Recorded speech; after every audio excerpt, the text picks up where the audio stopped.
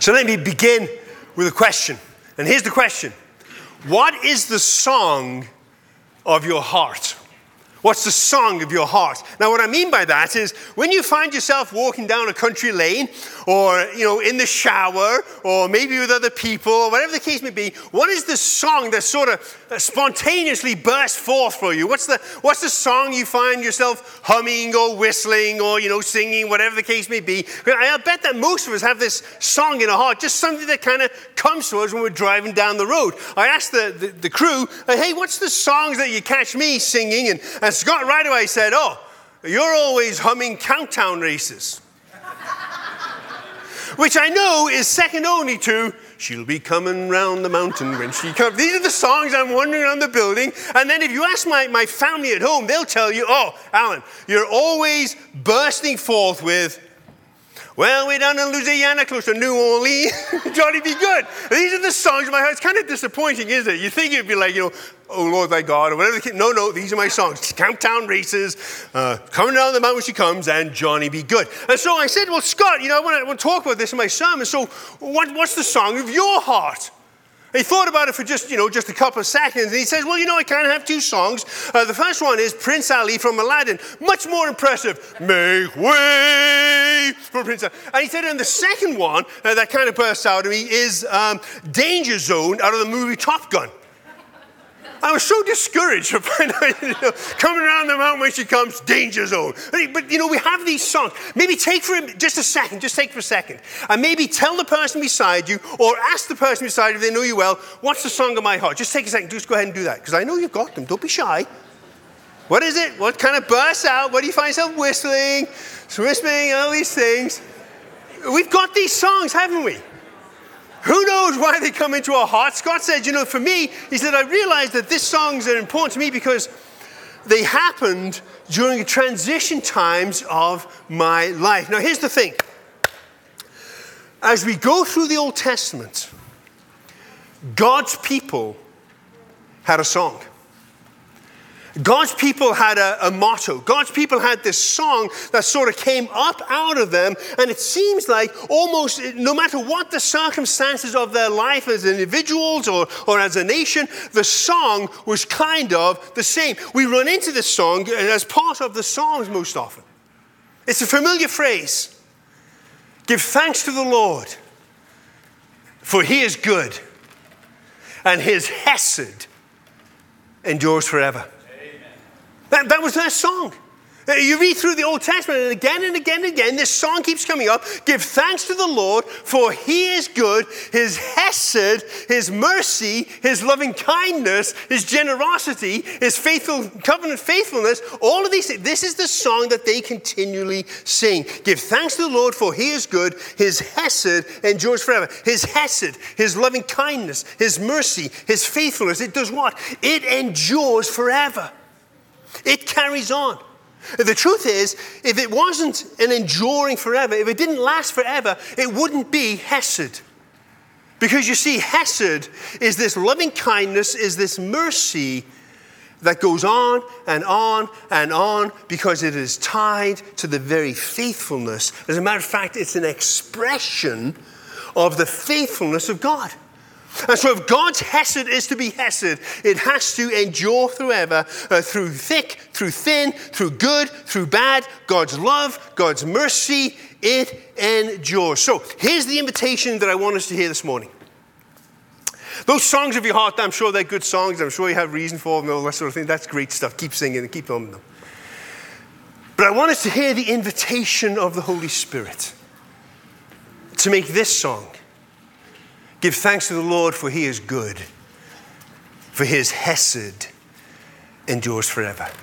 I just want to invite you to make that one of, maybe even the primary song of your heart.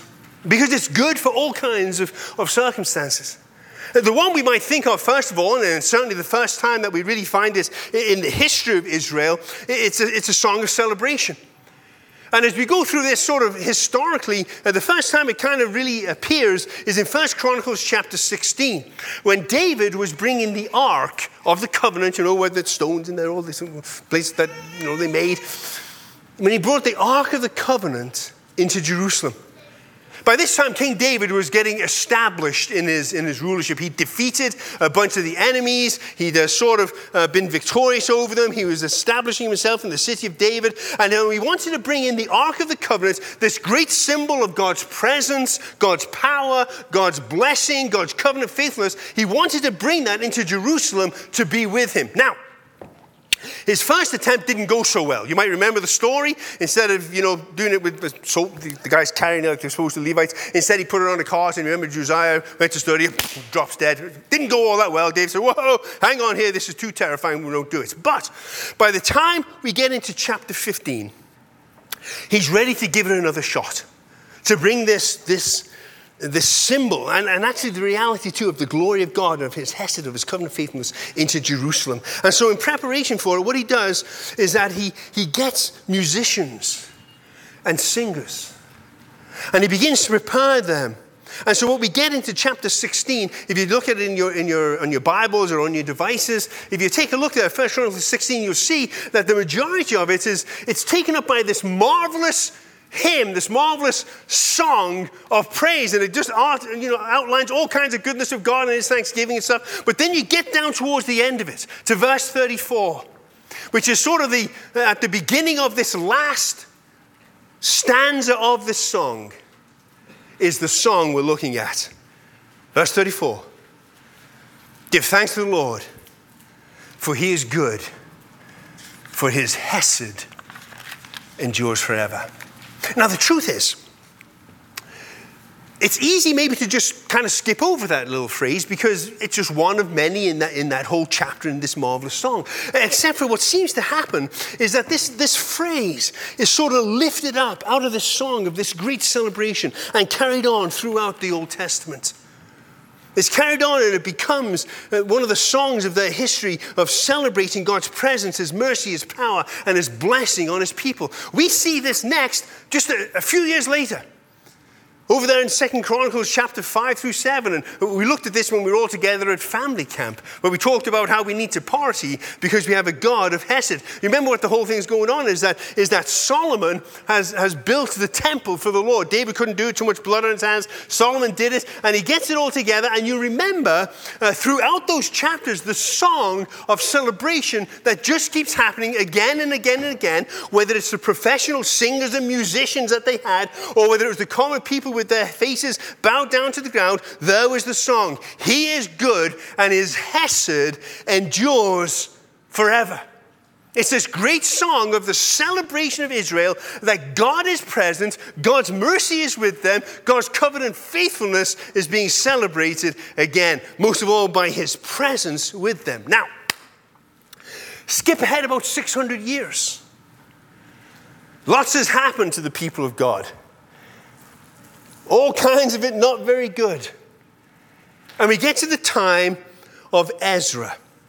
Now, by the time of Ezra, God's people had been through the Babylonian captivity, where they were sort of taken out of the promised land and over into Babylon and set to live there. And they had been there for 70 years, recognizing that God had put them in the penalty box there for a while to learn some lessons, to draw them back to himself.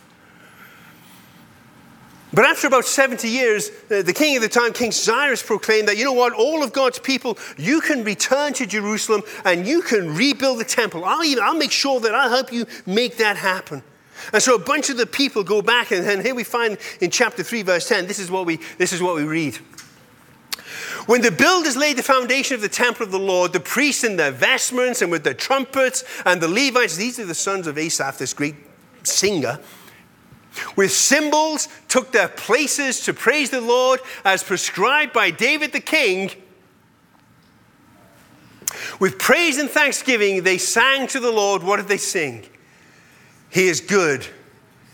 His hesed towards Israel endures forever. In the face of the goodness of God, in the face of coming through difficult times, there's this great song that we can sing together in celebration. Give Give thanks to the Lord, for he is good, because his hesed, his mercy, his loving kindness, his covenantal faithfulness, it endures forever. And we celebrate this truth. Now, this returning to Jerusalem under Ezra, it was the fulfillment of a prophecy given by the prophet Jeremiah some 70 years earlier.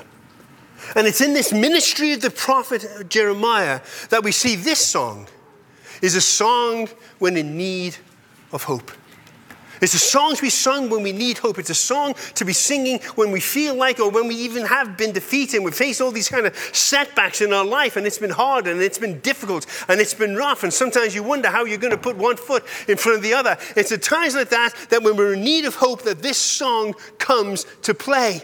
You see, God's people in the time of Jeremiah had strayed far from devotion to him, worshipping other gods, not obeying the covenant. And God had sent prophet after prophet to them to call them back to the covenant, to call them back. You're my people, come back to me. I love you, my hesed is for you. I want to show you mercy because I delight in giving you forgiveness. All of these different things, but they were just ignored.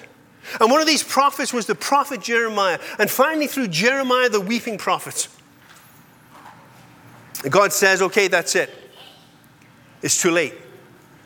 The time for repentance has passed. You are now going to suffer the consequences of abandoning me and of your sin. You are going to be captured and taken into captivity in Babylon.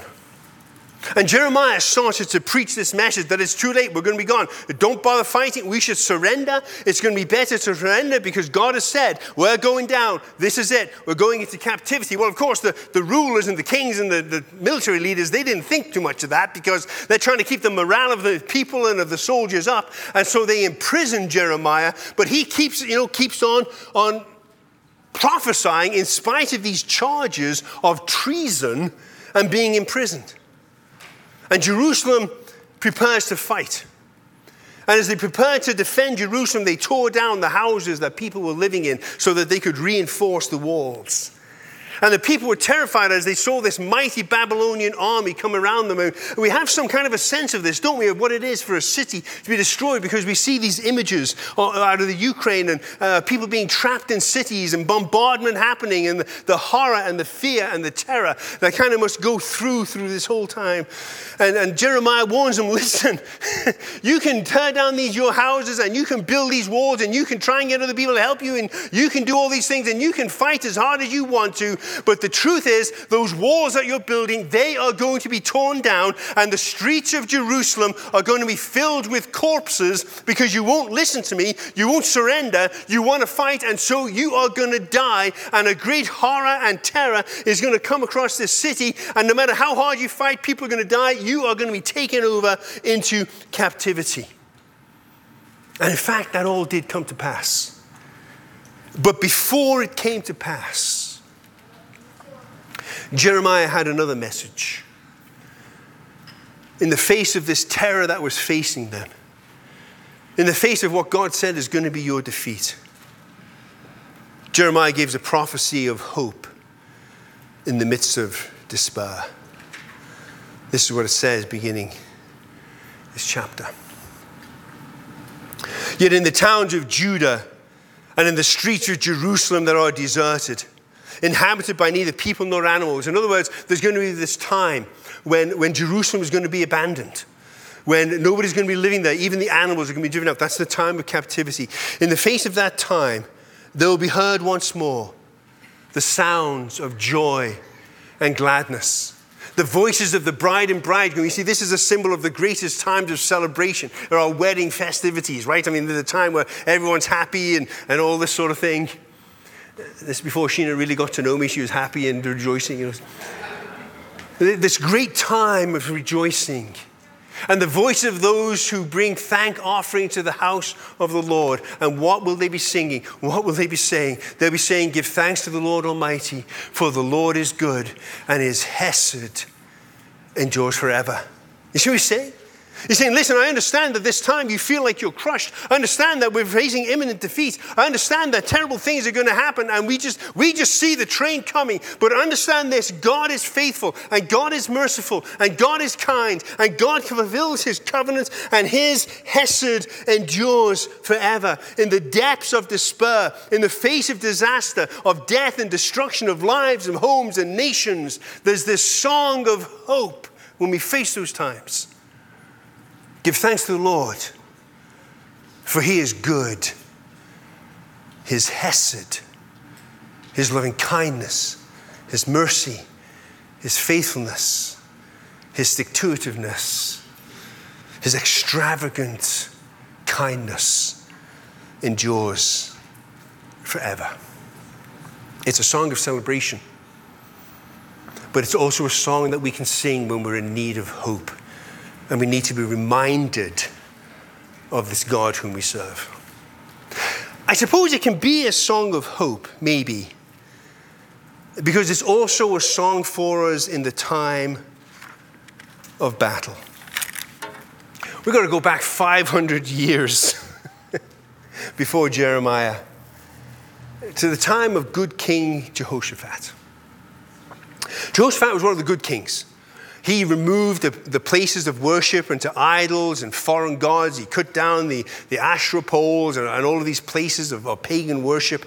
He fortified the cities of God's people against their enemies, and he put Israel back on a good and a firm foundation. And as they grew in strength, the nations around them began to be a little bit scared, began to be a little bit nervous, began to eye some of the riches of those people. And so the Bible tells us that the Moabites and the Ammonites and this mysterious people called the Meunites, we don't really know much about them, where they're from. They just kind of show up every once in a while in Scripture. Don't know much about them, but these three people, they come together to take on Jehoshaphat. They're going to wipe him out. And they put together what the Bible says is a vast and a huge and innumerable army. And they come against and they begin to cross the border and start to make their way towards the center of the kingdom. And as this happened, the people that seized this army, the people that first experienced them, they run to King Jehoshaphat. And they say to him, this vast and massive and marauding army is coming for us. And they're so vast, there's nothing that we can do, but we've got to do something because they're going to take us out. They're going to defeat us. They're going to kill us. We're all going to die. You've got to do something. And so Jehoshaphat, he, as a good king, appeals to the Lord.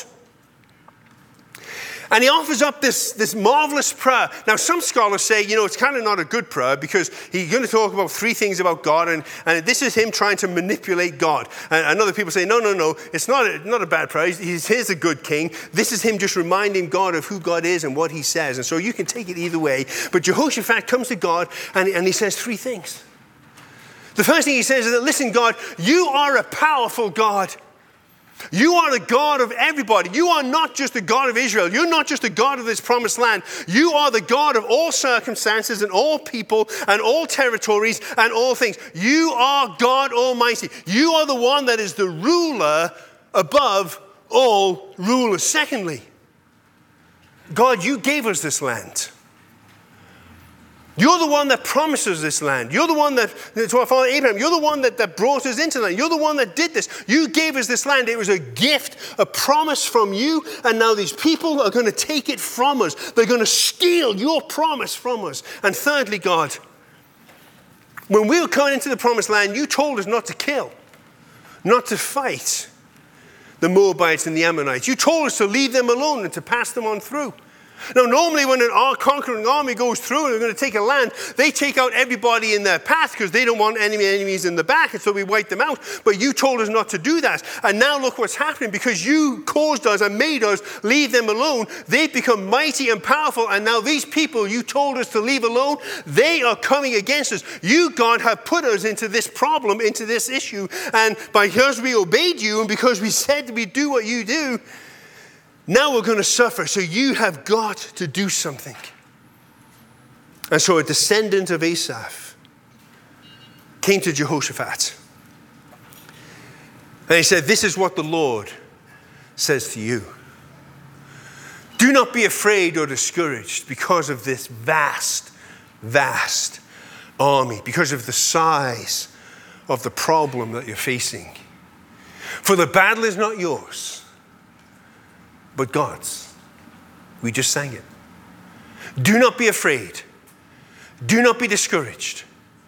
Go out to face them tomorrow, and the Lord will be with you. And after consulting the people, Jehoshaphat did what? He appointed men to do what? To sing to the Lord and to praise him for the splendor of his holiness. And as they went out in the head of the army, guess what they were singing? Guess what they were chanting? Guess what they were saying? It's our song. It's the song of Israel. It's the song of God's people. Give thanks to the Lord, for he is good, and his hesed endures forever. And as they began to sing these praises, this marauding, invading army of three nations began to turn against each other, and they destroyed each other. And by the time the army got there, all that was left to do was to take home the plunder and the spoils of war. In the face of enemies too mighty and strong for you, in the face of circumstances that you have no idea how you're going to get through, in the face of terrifying, vast, massive obstacles, as we enter into that battle, we turn ourselves to the God of Hesed, and we sing the song, I give thanks to the Lord, for he is good, and his hesed endures forever. You see, this song of Israel's heart, is a song for all circumstances. And maybe this morning, it's a time of celebration for you. Maybe you sing that song because you are just overwhelmed by the goodness and the kindness and the mercy of God, and you've come through a difficult time. Or maybe you've never even had a difficult time and your life has just been smoothly, and you just want to give thanks to the Lord, for he is good, because his hesed has become abundant in your life, and you want to celebrate that and you want to give thanks for that. Or maybe you're on the other end of the spectrum. Maybe you've just come through a period of time which has been one of the toughest in your life. And it's just felt to you like you've been defeated. And you've been surrounded by darkness. And whether it's the circumstances of life or anxiety or depression or whatever the case may be, and you're kind of in the midst of it, and you don't see light at the end of the tunnel, and you need a message of hope, the song of hope for your heart to cling to in faith, is to give thanks to the Lord, for he is good, and his hesed to me endures forever. And though I feel like I'm defeated, I cling to that hope. Or maybe you're just about ready to get into battle, and you know you've got some tough times coming ahead. And maybe the circumstances, the news you just got, the situation that you're heading into, whatever the case may be, it just feels to you like, oh man, I don't know how I'm going to get through this. I don't know how I'm going to fight this battle. I don't know if I've got the strength. I don't know if I've got the wisdom. I don't know if I've got the energy. I don't know if I've got what it takes. And if that's your spot this morning, then the song is the same. I'm going to give thanks to God, for he is good, and his hesed, his covenantal faithfulness, his mercy, his loving kindness to me endures forever. So that's our invitation, is to make this ancient song the song of our hearts, whether we're celebrating a victory in battle past, whether we feel like we're being crushed by the battle we've been through or in, or whether we're about to head into one. We fight our battles. We celebrate our victories. We cling to hope by singing the song. Give thanks to the Lord, for he is good, For his hesed endures forever. And this is how we fight our battles. Because the battle belongs to the Lord. Almighty God, I'm sure with folks here, people online, people down the future that may come across this great message of your hesed, we want this to be the song of our hearts. We want to celebrate with this song that you are good and your hesed endures forever. We want to cling to hope when we've been through the ringer and it's just been plain hard and we can hardly get the energy to put our feet on the floor in the morning. We want to sing the song, give thanks to God for he is good and his mercy, his hesed, his faithfulness, his recovery, his forgiveness lasts forever. Or when we know that we see the train coming down the tracks and it's big and it's huge, we remember that you are the Lord of all, that no battle is too big for you,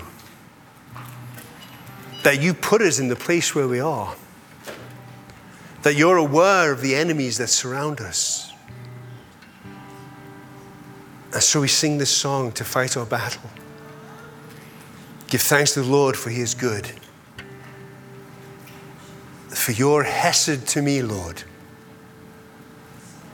endures forever.